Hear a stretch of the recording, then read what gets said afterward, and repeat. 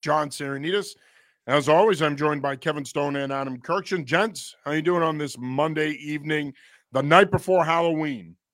Very good, very good.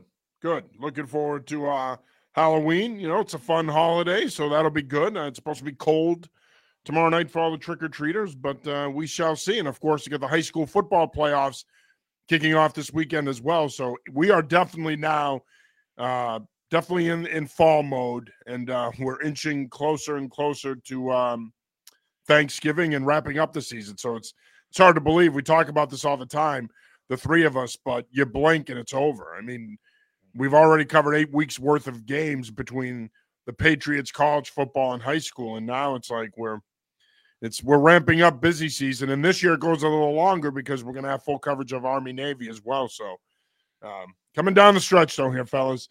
We do want to remind you that we are brought to you by Mortgage Right. Give our good friend, I should say, Herb Devine a call, 781-254-2846. Herb and his team are available anytime, including nights and weekends. You can also email him at situate.mortgageright.com. With over 25 years of experience in the lending industry, Herb Devine is one of the best in the business. If you are in the market to sell your current home or you are looking to purchase your first home and you need an experienced voice in the lending industry, well, that's Herb Devine. As someone who's a realtor myself and is in the business, you meet a lot of good people in the business, but very few are pros like Herb Devine. Again, give him a call at 781-254-2846 or email him at situate.mortgageright.com. All right, gents. We're going to start with the Patriots because that's always a fun topic around these parts.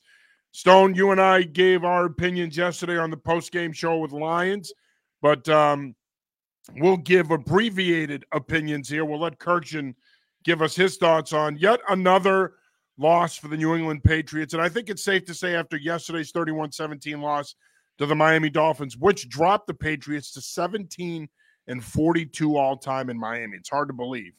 But after yesterday's loss, I think it's safe to say this team is done. They're not going to make the playoffs. You are now officially entering playing out the string mode. Of course, tomorrow is the NFL trade deadline. But as we've said all along, I wouldn't expect anything. I'd be surprised if they made any kind of a move at this point. Real quick, your thoughts on yesterday, and can we expect something tomorrow? We'll get to that in a sec, but I just want to recap the game real quick. Adam, go ahead. Yeah, it was disappointing. I mean, I was I don't know, it's the margin of error is so small for them. Again, like they can't really score quick that often because they just don't have explosive players on offense. So if you get by 2 touchdowns down, then you start to have to be basically perfect to come back and win. And Miami's a good team. Look, I mean, it's not like they lost to a bad team. Miami's good. They've got plenty of explosive players if you want to compare it that way. And Tua's playing pretty well. So, you know, I just felt like, you know, after a certain point, it wasn't realistic for them to come back.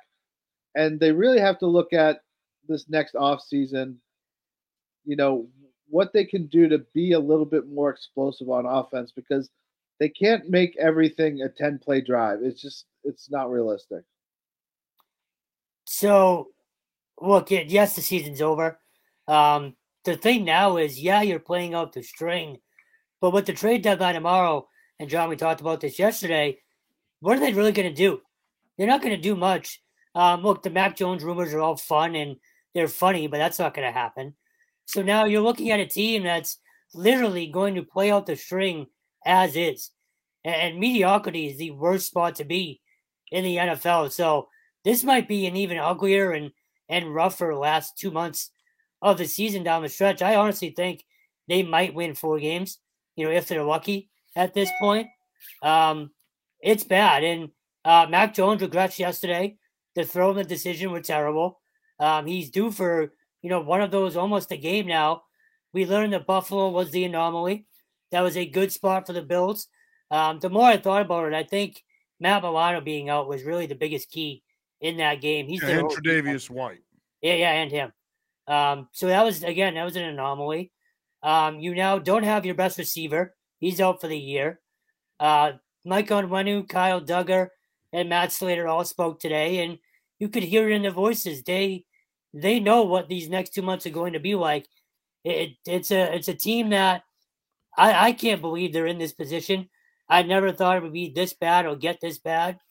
But yeah, man, it's gonna be a long 2 months, and I hope people aren't waiting for something big tomorrow, because I don't think anything is gonna happen.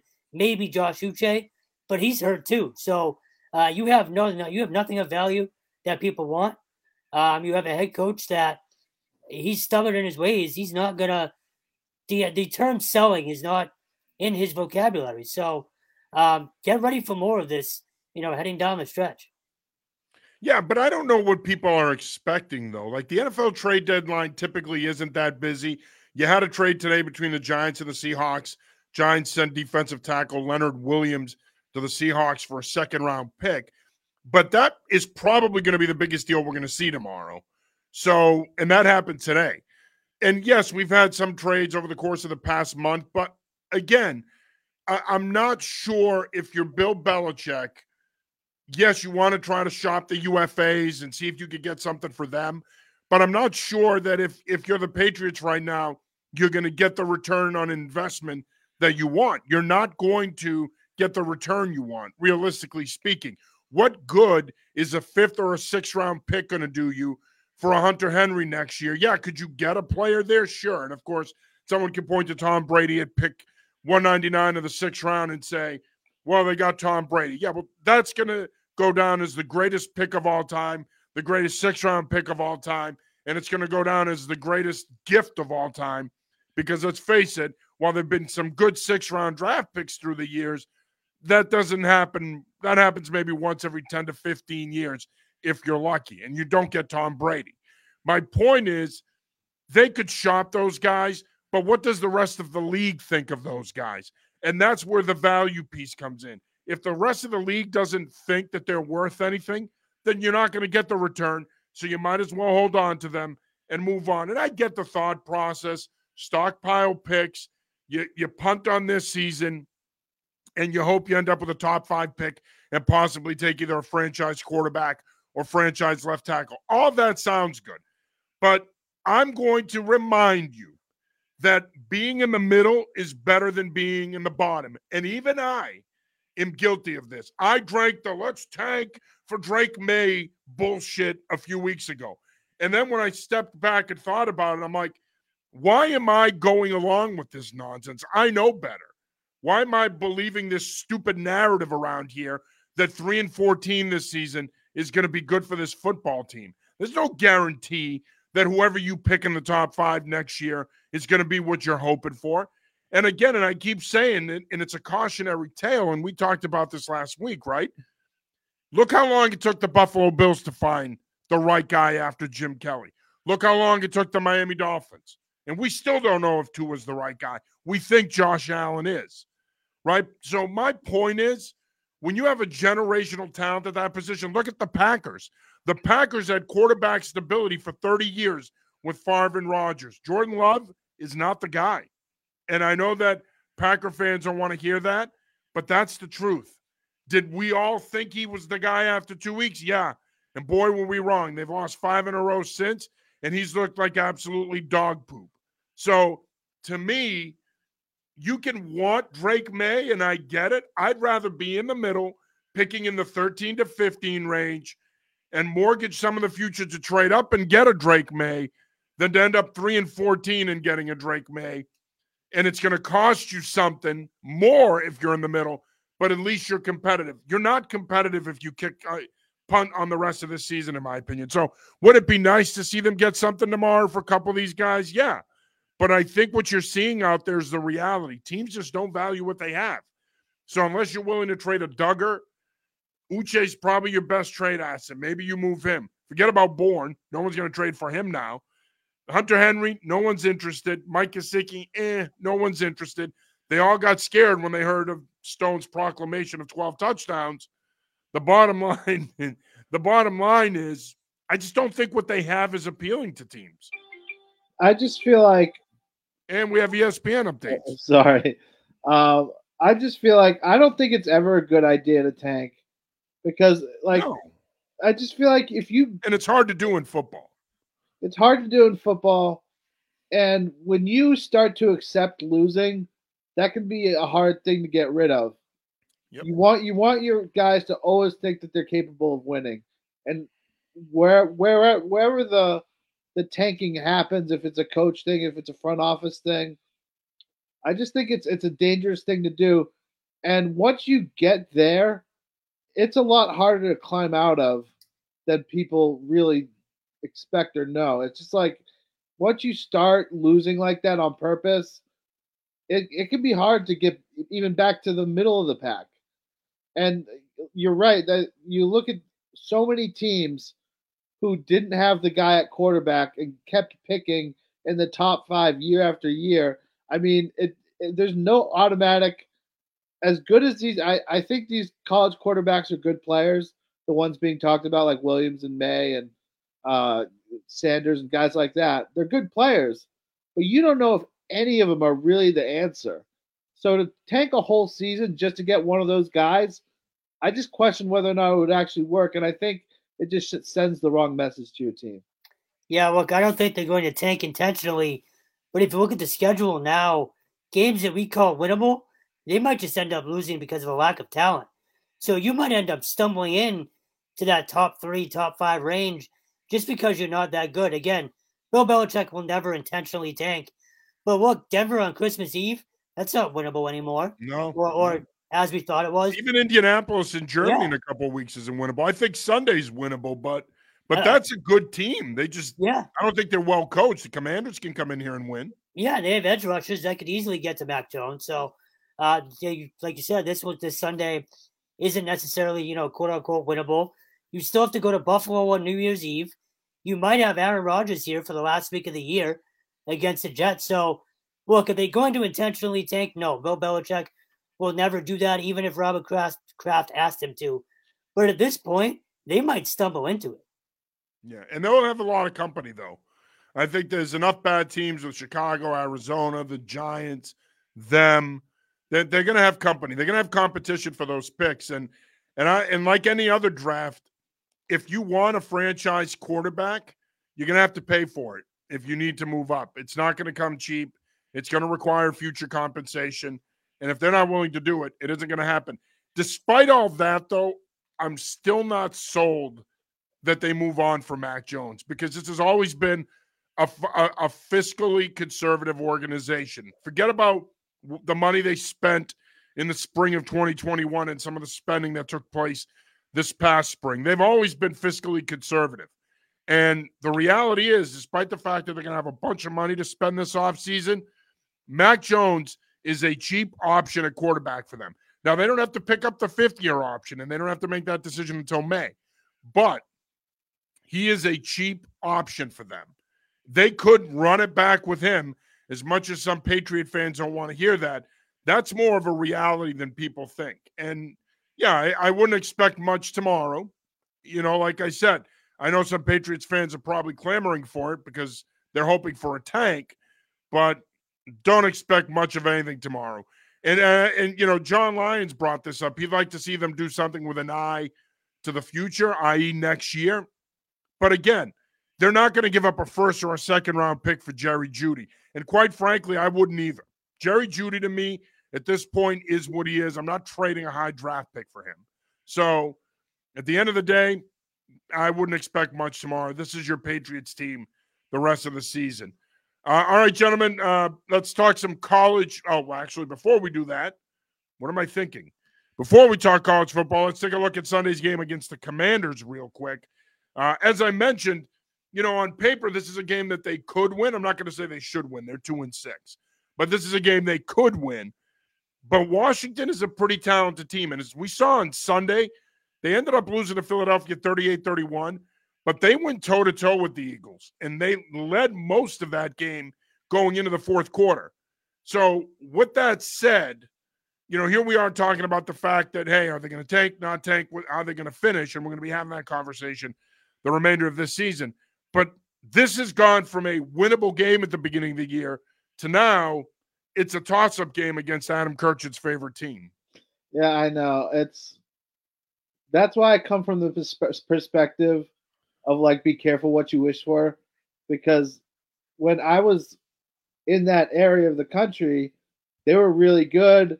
They won 3 Super Bowls. They had a different quarterback every year, and it all worked. And then it just fell off, and it's been a steady either decline or sharp Yes. decline. And that goes back to the point we were making earlier. They're another example of another franchise that just they haven't been able to find the right guy under center. Bad ownership. I mean, bad ownership. Yep. You name it, just the worst thing. And I don't know. It's. But I think with this year's team, they actually have a pretty decent roster. Like they've been picking high for years. They just don't have a real stud at quarterback. Again, Sam Howell's okay. I mean, he's not terrible, but he's not. He's also not long-term. He's not like a top 10 guy. He's a good quarterback in college, decent talent, but not a stud. So I think in that respect, they have some stuff in common with the Pats roster-wise. But I think like you a guy like Chase Young, I mean, he's awesome. And they picked him first or second overall. Yeah. Yeah. So what a great player he's been. He might not end up showing up on Sunday though, because there's been talk that they're actively shopping him and Montez Sweat. So yeah, I saw that. That I don't know. We'll see. But I do think this is sort of an even kind of matchup to sort of see where both teams are, because I think they both have sort of similar rosters, similar positives and negatives. So I'm interested to see how this one plays out. There's a couple of things that worried me on Sunday. One, I should say 3 things. One, I think the over-under is 39.5, which means Vegas is not expecting this to be a shootout by any means. And as we all know, this offense is struggling to score, almost every week. And you mentioned Sweat and Young. If they are there, do you guys have any faith that they can stop those two guys? They haven't been great this year. Neither one of them has. And I will say this: I think Chase Young has been more style and hype than substance. He has not been the player that he was projected to be. And so, those guys are good, but I'm not like, to quote you, I'm not terrified of them. No, I get it, but I do worry about this offensive line in general, though. So I wouldn't be surprised if they do end up kind of wrecking the game. The other 2 things, real quick: Ron Rivera coached teams. Stop saying real quick, dude. Take your time. It's your show. We're not rushing to a commercial break. You're good. The Ron Rivera coached teams, the Panthers teams in years past, they've given the Patriots problems. If you go back to the Monday night game, and I feel like there's one more in there that I'm thinking of. So he's done a good job against Bill Belichick wherever he's really been. So, and then 3, there's no longer a home field advantage of any kind at Gillette Stadium. That place could be empty. It could be dead. If nothing else, teams don't fear coming in here anymore. So no, they haven't for years, I don't think. No, but especially this year, it's felt dead there on several occasions, especially that Saints game. And there's no atmosphere. And look, let's face it, you and I were talking about this when we were leaving a couple of weeks ago. Mm-hmm. Even with that win, and I was the one that got nostalgic, and I was like, it felt a little bit like the old days. But the reality is, Tom Brady's been gone 4 years now. Yeah. Sometimes we forget that. And it has not been the same from an atmosphere standpoint since he left. No. So the only time there was that atmosphere is when he came back in 2021. Right. So with that all encompassing, so just kind of everything all encompassing, I don't know why Washington would come in here and feel like they can't win. And on the flip side, how bought into the Patriots still? And again, I know there's still 9 weeks left, but they have a trip to Germany hovering over them next week. So it's a bad spot. I would not be surprised if Washington wins this game. No, I wouldn't be either. Again, when you're 2-6, there's no more gimmies on the schedule. Now you're the team that fans are checking off as a possible win for their team. We're supposed to believe that players and teams don't do that, even though they do. But we're supposed to believe that they don't. That being said, I don't think, given the current state of affairs with the Patriots, at best this is a toss-up game. It's a game that can go either way. To your point, they could have some issues on the edges. with Sweat and Young. They're aggressive. They get after you. Jack Del Rio's not a guy that'll sit back. He'll bring pressure. And I think the other thing is offensively, one thing we've seen with this Washington team is they have a pretty good skill group. You have Terry McLaurin. You have Curtis Samuel. You have Antonio Gibson. Sam Howell, a quarterback, has got enough pieces. We saw this on Sunday. Jahan Dotson had a big game. They have better skill than the Patriots.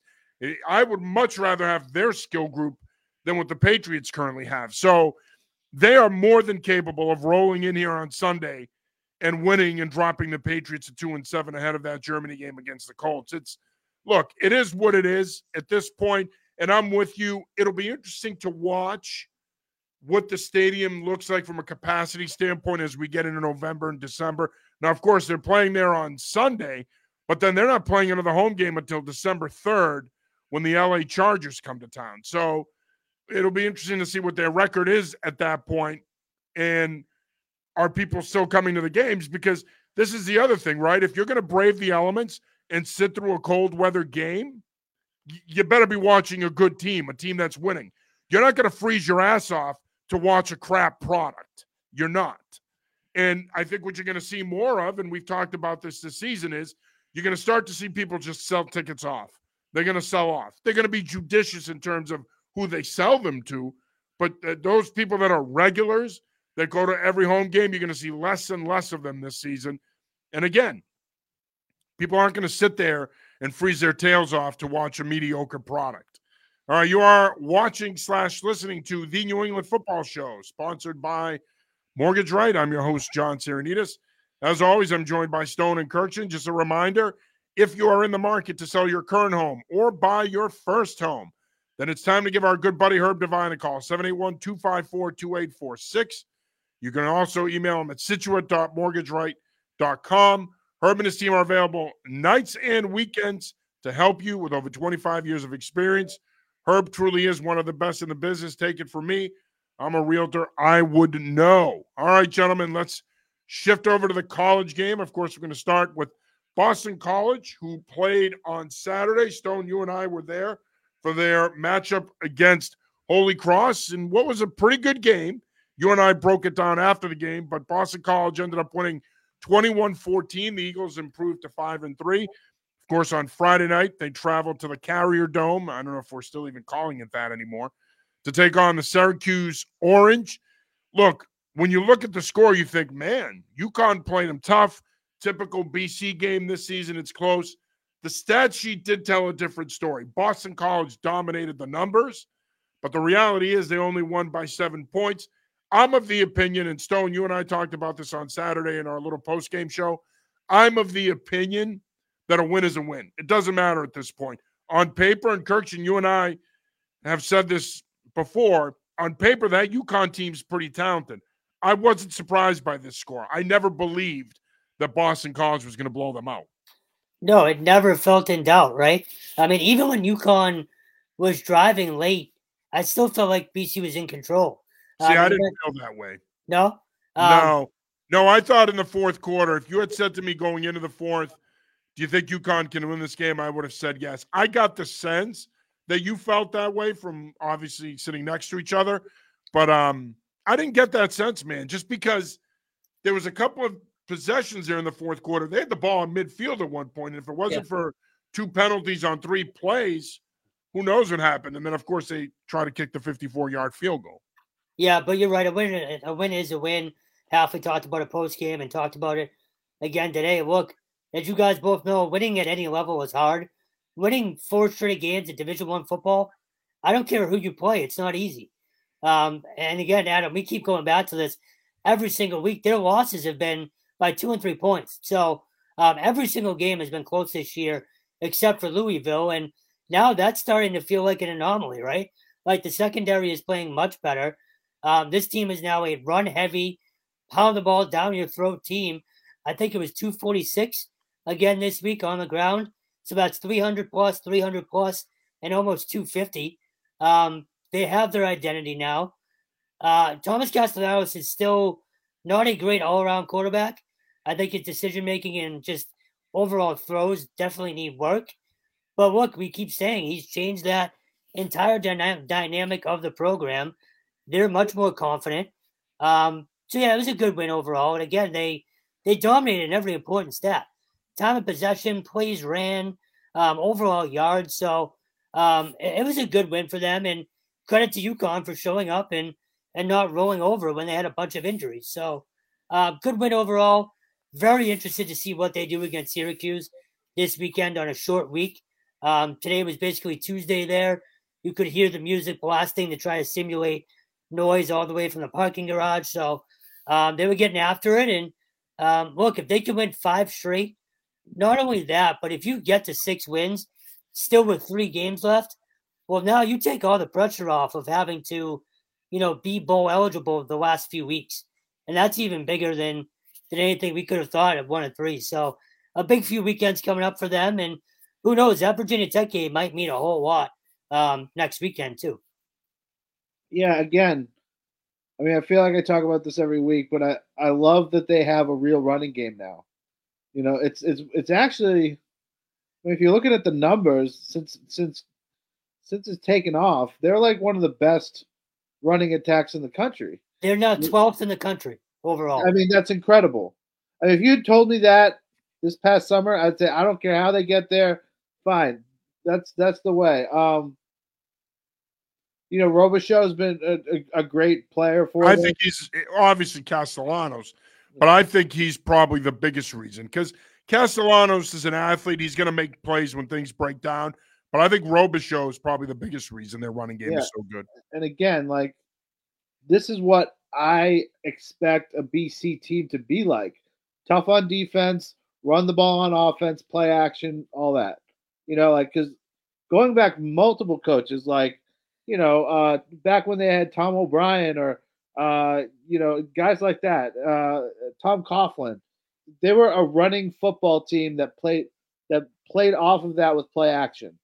And that's most good BC teams can really run the ball. I can't think of a really good BC team that was sort of pass first, pass to set up the run, that sort of thing. Like even in Matt Ryan's years, they had a good running game. And if they can continue to play well running the football. They have a history of good backs, to your point. Yeah. Oh, yeah. Mike Cloud. I mean, Derek Campbell. Yeah. Derek Williams. Derek Knight. Derek Knight. Yeah. Derek Knight. I mean, William Green. Yeah. I mean, we could sit here and name for hours. I mean, yeah. Why don't we pause the show and do a name that BC running back segment? Here we go. I know. But I just like the direction that they're going. I think if they can keep this, I mean, Castellanos started this whole thing with his running as a quarterback, and it's just, you see with so many teams in college football trying to figure out with a drop back passer, and then a running guy comes in and it just looks better. And that's kind of what's happened here. Everything's starting to click. I know 21 points isn't a lot, but if you can rush for almost 250 yards, you're doing something right, and they're doing something right. And to that point, too, the offensive line has been phenomenal. We talked about it last week. They've answered every single question. I'm sure you guys have seen the highlight video that's kind of in slow-mo of them absolutely dominating UConn on one particular play. And Halfley talked about one guy today. Coach Applebaum deserves a lot of credit. He got absolutely roasted when he originally came back here. He's completely flipped the script and done a phenomenal job as well. Yeah, I agree, but I also think getting Logan Taylor and Kyle Hergel helped them a lot. I mean, Logan Taylor was an all-ACC performer last year. That's a really good get in the transfer portal. So, and Jim Mora talked about this after the game, that they looked like a very ordinary team when UConn beat them a year ago. They looked completely different this year, and that's because Halfley went into the portal, and you had a Logan Taylor, you had a Kyle Hergel. They got bigger. They got tougher. They got more experience up front. They blended what they already had with those guys and Trapio and Kendall. So to me, I think it's a combination of things. I think certainly Applebaum deserves some credit, but I also think they got better. They upgraded the talent, and the portal is going to allow you to do that. And let's face it, Boston College is going to be a destination school in the portal, especially if you're a kid that cares about academics.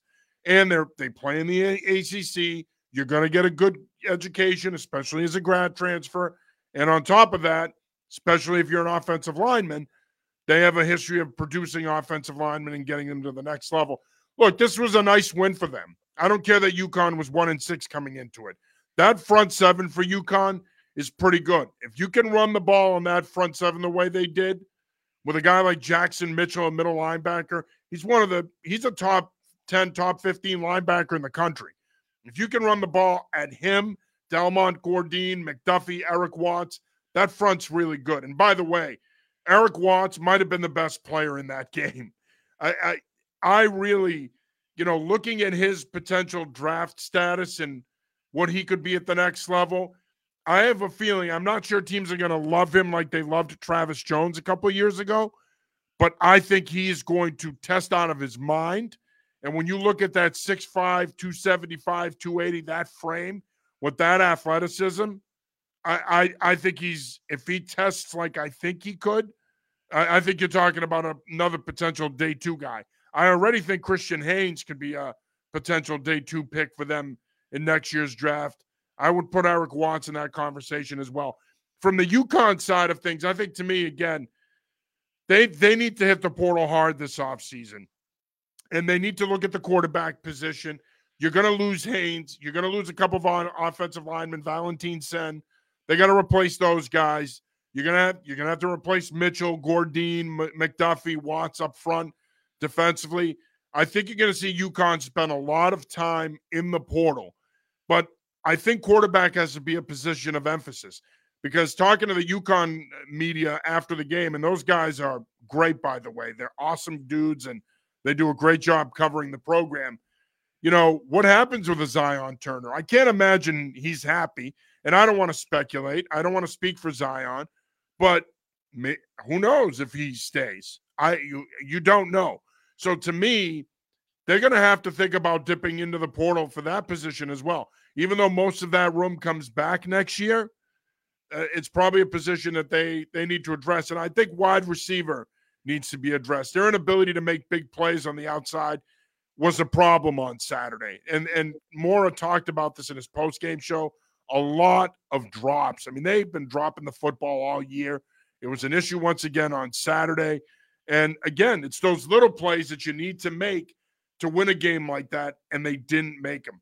Of course, the biggest story of the weekend was UMass picking up their second win as they went up to West Point and beat the Army Black Knights 21-14. And look, I know we're not supposed to cheer for the programs we cover, and I know that we're not supposed to be cheerleaders. We're supposed to be professionals, and we are professional, I think. But I'm happy for Don Brown and his staff, man. That was a really nice win for them. I don't give a rat's ass what Army's record is. If you could go on the road, beat an FBS opponent, and you guys know this, the service academies are not easy to beat, especially at their place. Army beat UMass, I think it was 2 years ago. This is a nice win for them to go on the road and get a win like this. K'Ron Lynch-Adams with over 200 yards rushing. Good for UMass. Hopefully this now, and they got a tough one this week at home against Merrimack. Our Ryan Barry's going to be there. But you hope for Don Brown and the staff that this serves as a springboard for the remainder of the season. Well, yeah, I feel like I had forgotten just how long it had been since they had won more than one game in a season.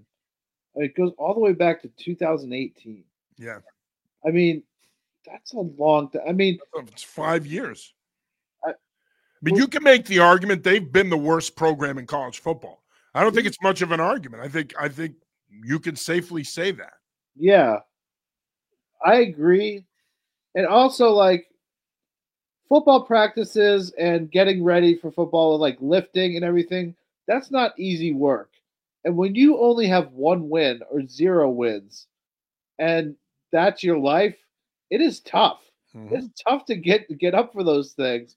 It's hard work. And I'll say this to your point, Adam. I've coached other sports. I've coached track. I've coached lacrosse. And I enjoyed coaching them. But in those sports, like in lacrosse, you're playing 3 times a week. You lose on Monday. You come back and you play on Wednesday. You practice on Tuesday, fix some of the issues, come back, you play on Wednesday. You could very easily get over that loss if you come back and win on Wednesday. Football is a grind, man. It's once a week. It's a lot of hours. Win or lose, you're in the facility all the time.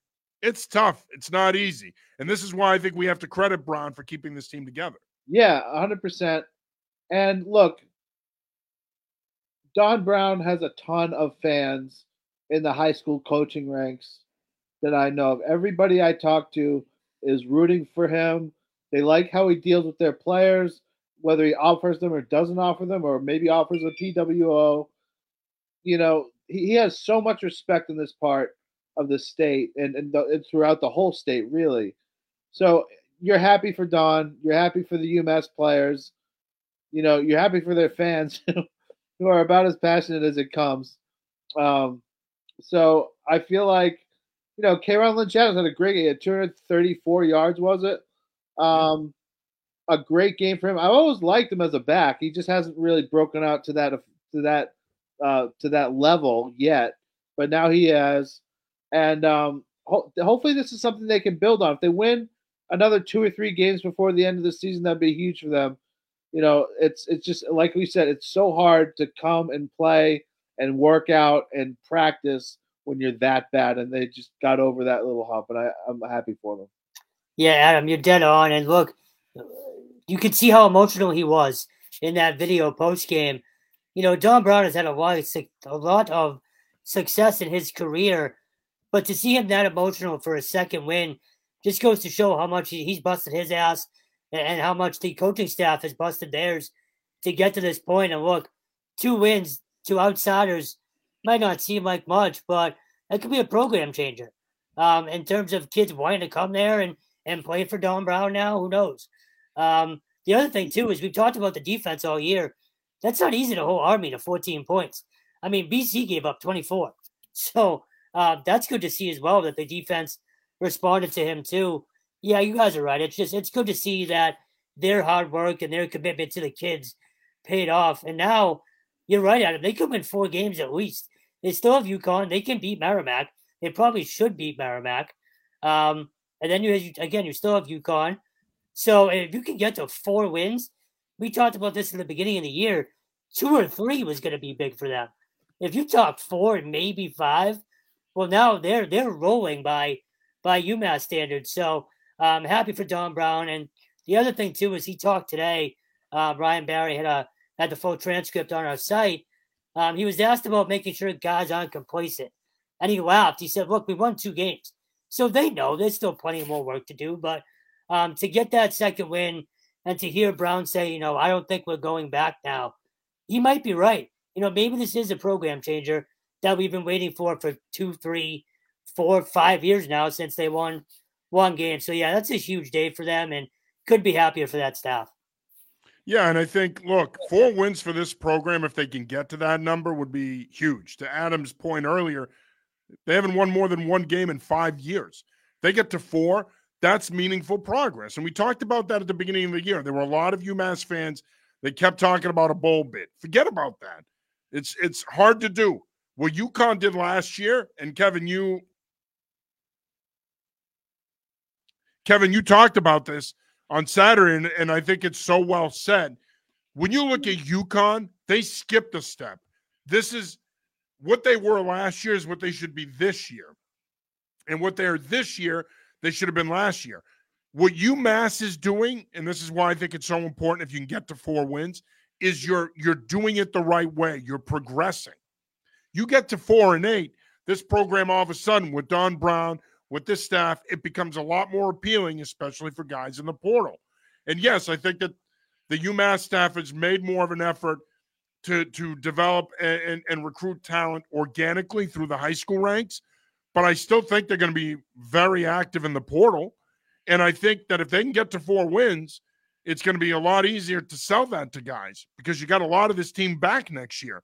And with 3 or 4 additions, all of a sudden this is a football team that could be a player next year. Now we can have that conversation. Okay, can this team win 6 games and be bowl eligible? So I think 4 wins would be huge for them. Holy Cross picks up a big 49-47 win over Fordham. Never disappoints this game between these two. It's always a fun one. This week was no different than last year. The crazy part is, you know, John, you told me the score when we were doing our post-game show, and I just assumed it was another big day for the offense. Matt Sluka probably went off. That's a backup quarterback senior who had never started before that put up 337 yards and 3 touchdowns. That is a credit to not just recruiting by that staff, but by the kids completely buying in every single day. And offensive coordinator Dean Kennedy, who I think has done a great job in his first year. Yeah, and again, it's a testament to people buying in to the Chesney way, if you want to call it that. Every single person that talked about Joe Pazanski after the game said, he works his ass off every single day, hypes his teammates up. And as a senior, especially, to not play for 3-4 years and then come in basically in a game where your season is on the line. If they lose that game, they're out of everything. You're not winning the Patriot League. You're most likely not getting in the FCS playoffs. So not only did he save their season, but he did it after riding the bench. Just an awesome story. The defense still gave up 619 yards, which is crazy that they won that game and ultimately had a 2-point conversion stop to win it. But again, it just speaks to the program and the buy-in under Chesney. And who knows, maybe they're a playoff team now because of this story on Saturday. Yeah, again, there's so many different markers that show how good of a coach Chesney is. And this is just another one. Like the backup quarterback comes in and lights it up. And the other guys step up around him. Fuller had a good game again at running back. I mean, Governor's Academy product, playing great. Yeah, he has so I know, Adam, I just want to say, he now has the all-time rushing TD record at Holy Cross with 38. Incredible. I mean, it's incredible. And Coker's had a great year. It's just whenever you watch Holy Cross, you marvel at how well they compete. They compete for every inch of grass. And they're just a tough-minded group that can play with basically anybody you put in front of them. They think they can win. And that's just so fun to watch.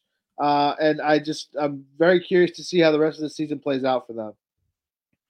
Yeah, and look, they're 5-3. They go to Lehigh on Saturday. That's a winnable game. Lehigh's 2-6. They're the Patriots of the Patriot League. But I think it's one of those things where now you win on Saturday, which you should. You're 6-3. They run the table. I think 8-3 gets you an at-large bid. I really do. I mean, more than likely, unless Lafayette stubs their toe here in the next couple of weeks, they're probably going to win the Patriot League. But regardless, all you got to do is get into the tournament, like Bill Parcells used to say. You just have to get into the tournament, and the rest takes care of itself. And I think in this case, they can get in. It's a new season. Everybody is starting all over again. Anything is possible. Bryant picked up a big 47-24 win off over Charleston Southern. Bulldogs improved to 4-4, 2-1 in the Big South OVC. They got a big one on Saturday at home against Gardner Webb. Bulldogs have a chance to win the Big South here in their final year in the conference. If nothing else, Chris Bryant still has that team locked in. Chris Bryant. What did I just say? You said Chris Bryant. Jesus. The outfielder for the Rockies does not coach Bryant. Yeah, no. Chris Merritt's done a hell of a job with them. I can't believe I said that. He's done a really good job with that team. Happened. I know, I can too. He's done good, and especially after the way they lost last week or 2 weeks ago now, that's a big bounce back game. That Brown loss earlier in the year could have set them back too. Yeah, that's the biggest thing for me with that team is just their willingness to respond after tough losses on not a weekly basis, but every other week seemingly.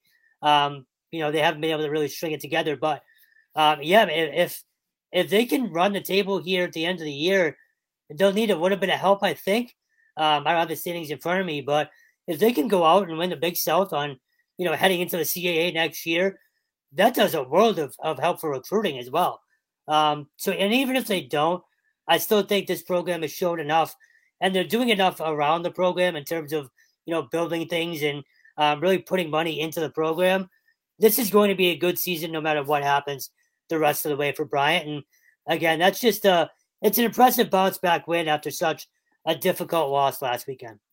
Yeah, it's a good win. And again, it's another team that just competes. You see it in how they play. They want to win every battle that's put out there for them. And I think the future is pretty bright for that program. Yeah, and look, that's a program that to me has the potential to become, and this is not hyperbole, it has the potential to become what Holy Cross is now because of what you mentioned, Kevin, the investment. That school has invested in football, the facilities. They have an indoor facility. Like they have what they need there, and they're going to get more of what they need there. So I think to me, if you somehow found a way to win the Big South and get a playoff berth out of it, I think that would be terrific for this school and it'd be terrific momentum with what you have coming back next year. And they'll have a fair amount back, namely quarterback Zevi Eckhouse.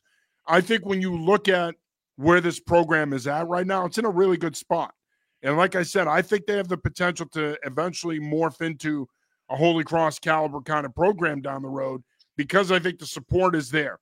The commitment to the facilities is there. And I don't think people understand how important that is in today's football world. Facilities matter. They matter to kids. And look, no one's going to dispute the Bryan education. You're going to get a good education. You're minutes away from Providence. You're 35, 40, 45 minutes away from the beach. Like, it's a desirable school. But I think the facilities are what's going to put them at that next level, and I think is going to make them an instant contender in the CAA. All right, let's do the whip around here real quick before we move on to the final segment of the show. Ivy League Brown goes on the road Friday night and beats Penn 30-26. Big win for James Perry's team coming off a bad loss at Cornell. That's 2 years in a row now that the Bears have beaten the Quakers. 2-2 in the Ivy League with the 5 other teams. They're right in the mix, and with that offense, if they hadn't lost to Harvard, they could potentially be a favorite. Still a game behind Princeton and Harvard, but they're hanging around. Yeah, I think this program keeps making strides under Perry. I think he's going to have them even better next year. They've recruited really, really well locally, especially at the quarterback position. They have not been shy about identifying quarterbacks locally that they like, offering them and securing their commitment. Obviously, the education speaks for itself, but they're doing a really, really good job of recruiting locally. I mean, we all know the kind of year Jake Wilcox is having.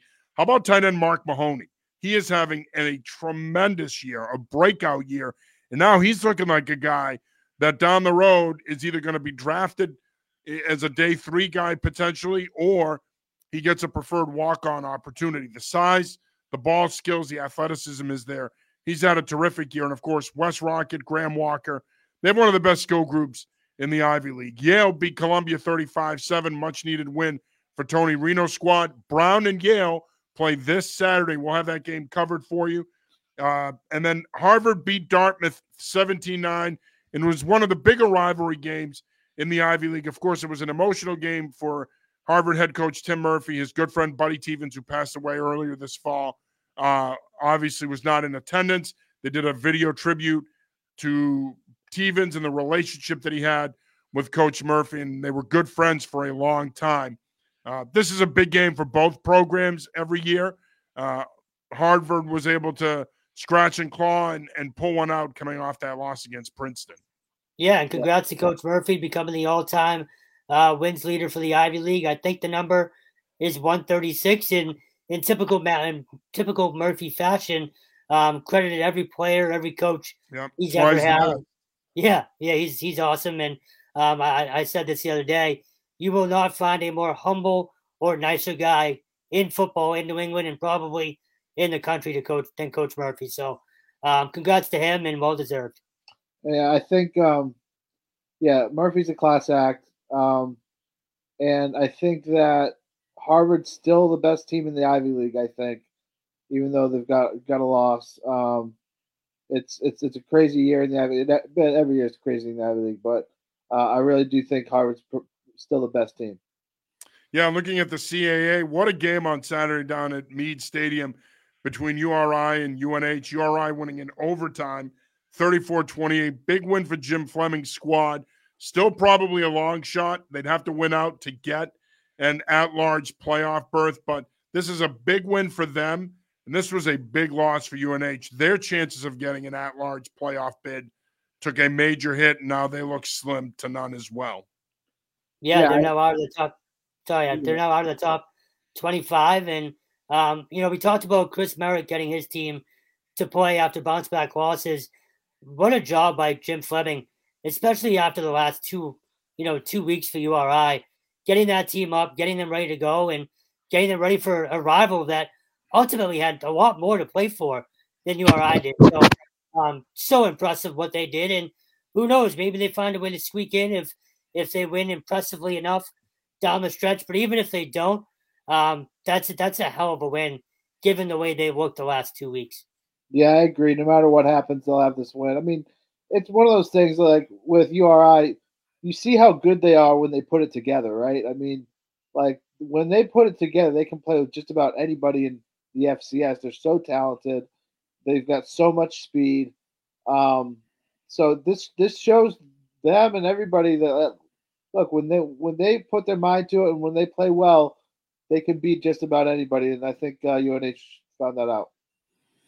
And, of course, Maine hosted Albany on Saturday. Great Danes are pretty good this year. They ended up beating the Black Bears 37-21. The offense got off to a good start. They had their moments. But, man, that Maine defense has really struggled the last 5 weeks. They're a shell of what they were at the beginning of the year. It's funny. The defense played well the first 3 weeks of the year. The offense struggled the first 3 or 4 weeks of the year. Offense turns it on, but the defense has not been the same.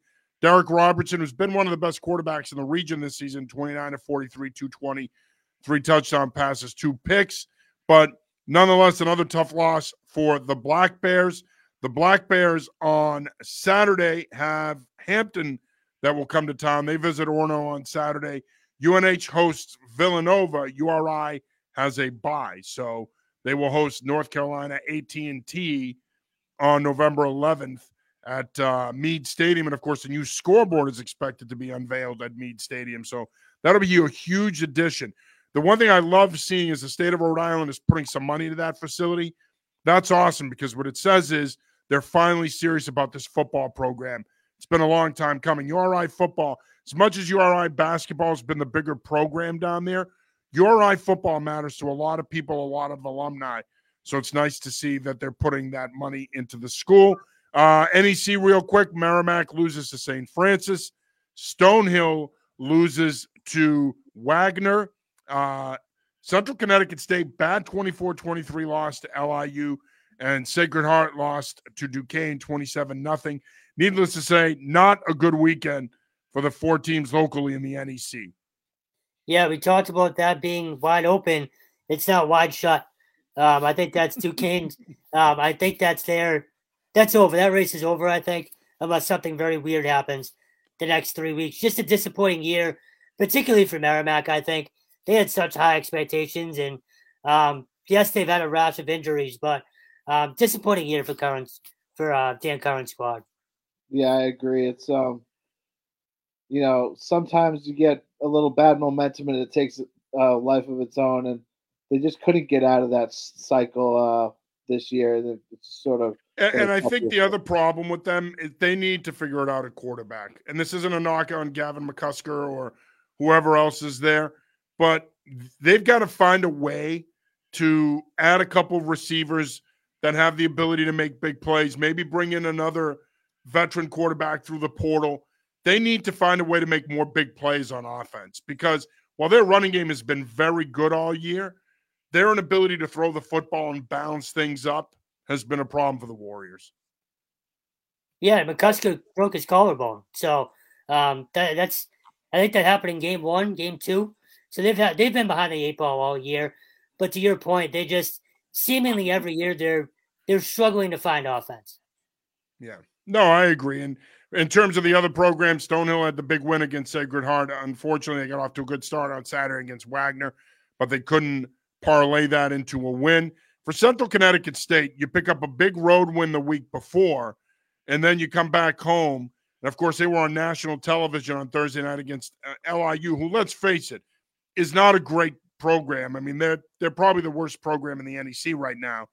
And to lose that game the way they did, that's tough because this program has shown tremendous progress under Adam Lechtenberg. And I think that CCSU is on its way back. I mean, people forget how good they were for a long time in the NEC.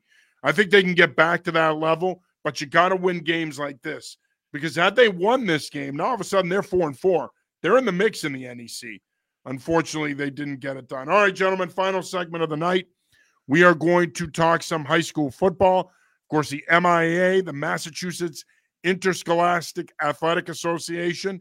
Some people call that last day something else, but we're going to refrain from using that on these airwaves because we're pros. You're real pros. We're pros. Just some thoughts on the brackets. Pretty interesting in all 8 divisions. Just some overall thoughts and some potential first-round matchups that you're looking forward to. I first want to talk about Everett not making the Division I postseason. Is this going to be a soapbox moment? Because I'm no, here. No. I mean, oh, come on, get on your soapbox. No, I just. You're too nice, Kurt. I know they had a big portion of their schedule that was not competitive, and say what you want. I feel like they did enough. I've got them as like the number 10 or 11 team in my statewide poll. I think I think they're a good team. I think they beat a lot of the teams that did make the D1 state tournament, and I think there's a lot of the ratings I agree with, but that's a big miss in my opinion. That there's no spot for Everett. It doesn't make sense to me. It just doesn't. So how do you fix it? I mean, I think to me, there's only one way to fix it. If you're them, you got to beef up the schedule next year. Well, what they would have to do is only play some of the league schedule and not all of it. Yeah. But who knows? Maybe the rest of the league is better next year. What do you do? So I don't know. Looking at the brackets, D1 is very interesting because St. John's Prep is on the other side of both Xaverian and Springfield Central, who are the other two sort of favorites. So you're probably going to have, not to jump ahead, but you're probably going to have St. John's Prep against either Xaverian or Springfield Central at Gillette. If everything goes to plan, we'll see.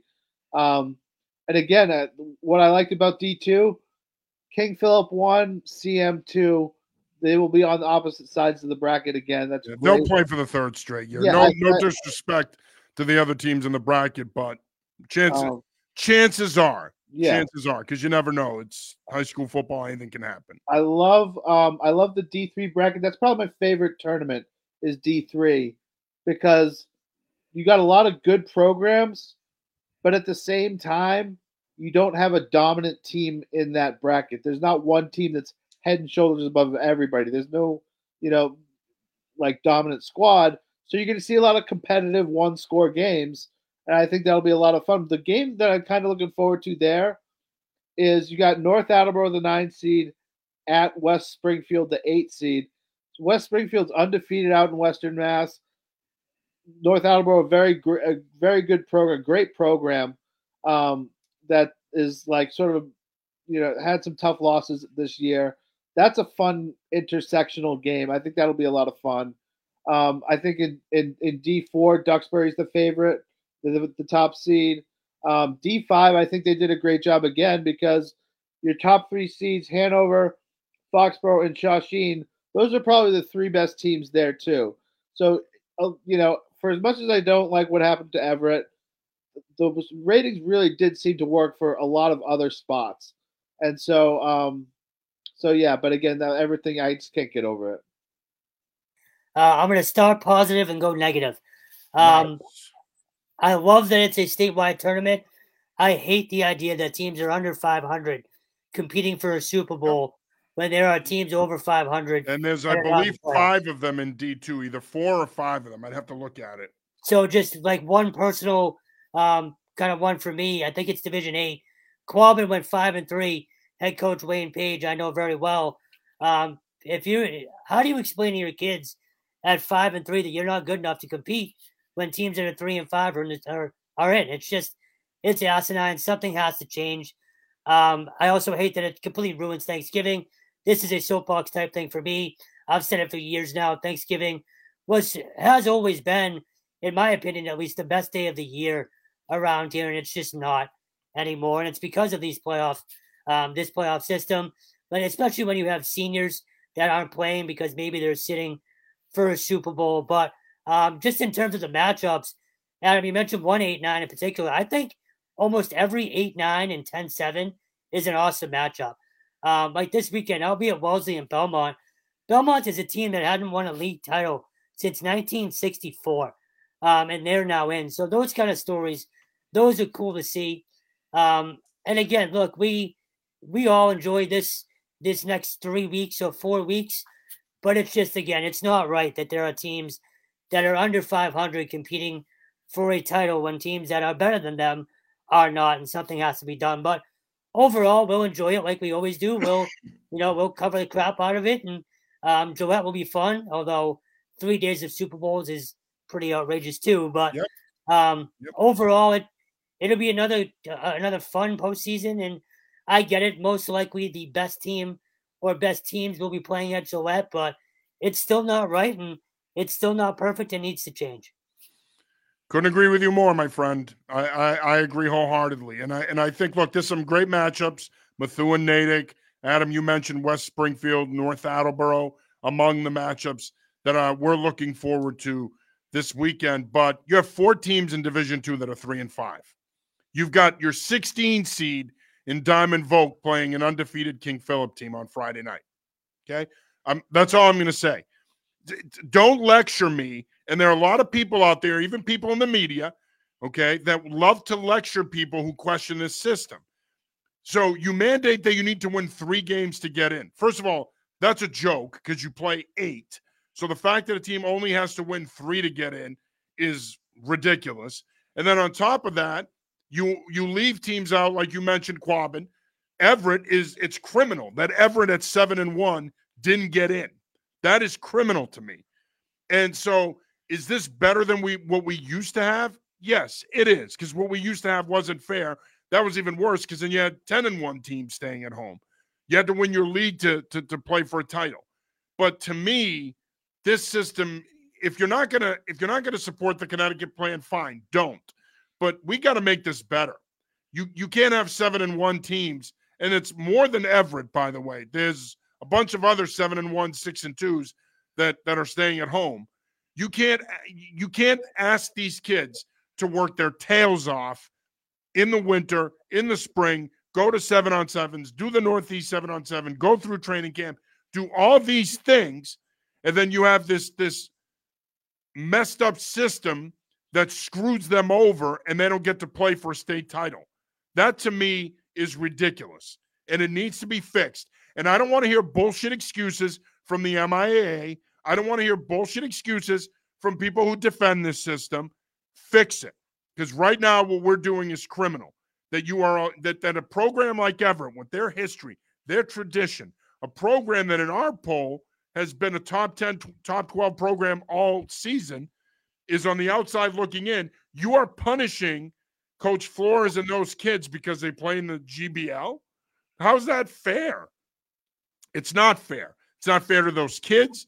It's not fair to any program that has to sit at home with a winning record because of this system. I'm sorry. And don't give me this power ratings and power rankings bullshit and play a better schedule and all this other nonsense. Figure it out, which is why go ahead, Adam.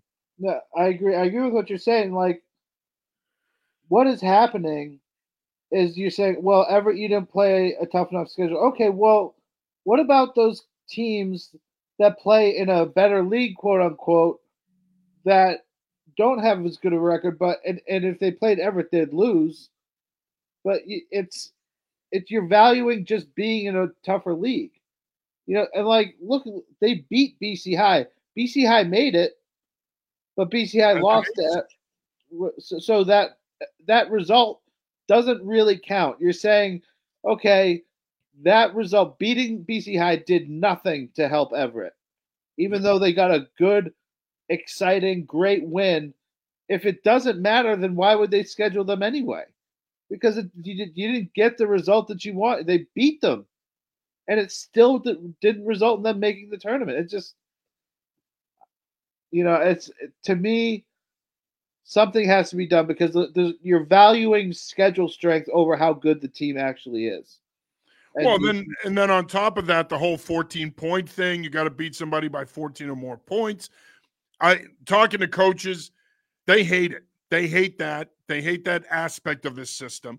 That needs to be done away with, because I think it's making coaches have to run it up in order to factor it into their numbers. It's just ridiculous. And then even when you look at, like, most of these 1-16 matchups aren't terrible, I suppose.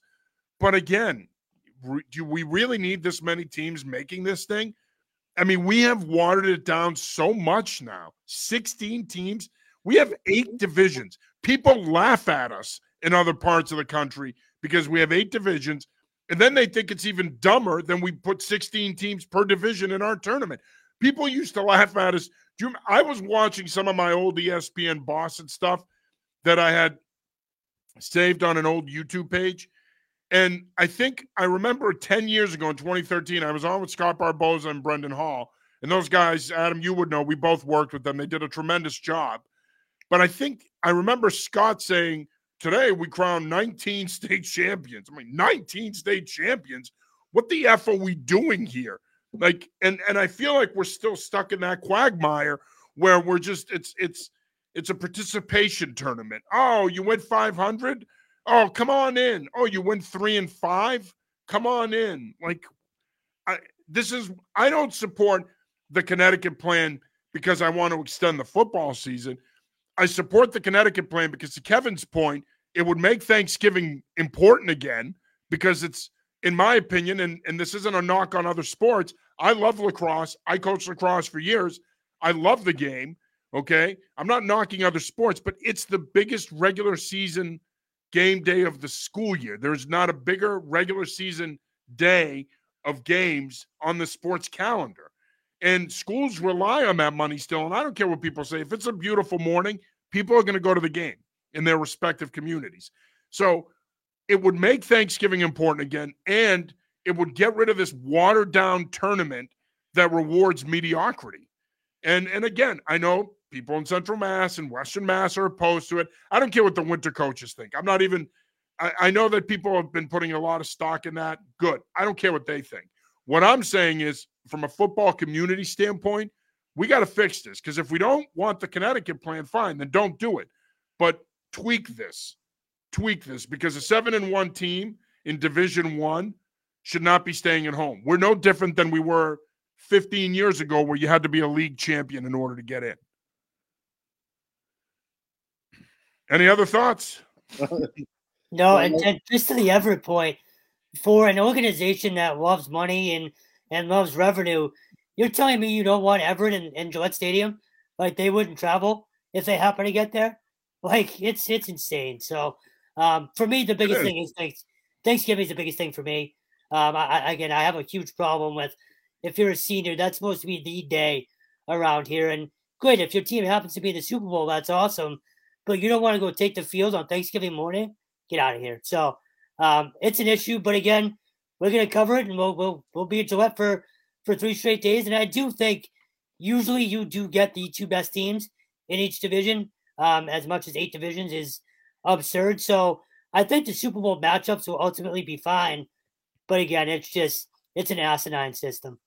Yeah, as much as I criticize, I still love this postseason. It's so much fun.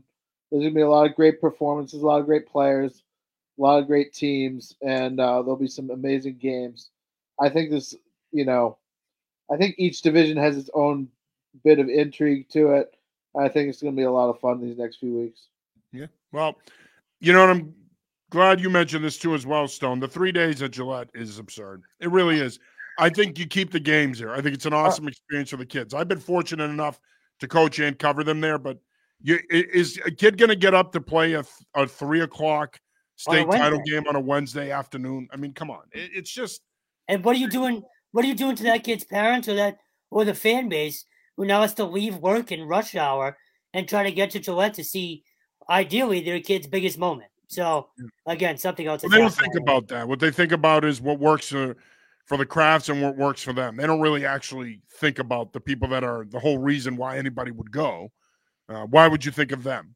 All right, gentlemen, any final thoughts overall now that we're done chopping up this system and spitting it out? No, I'm looking forward to covering the games this weekend.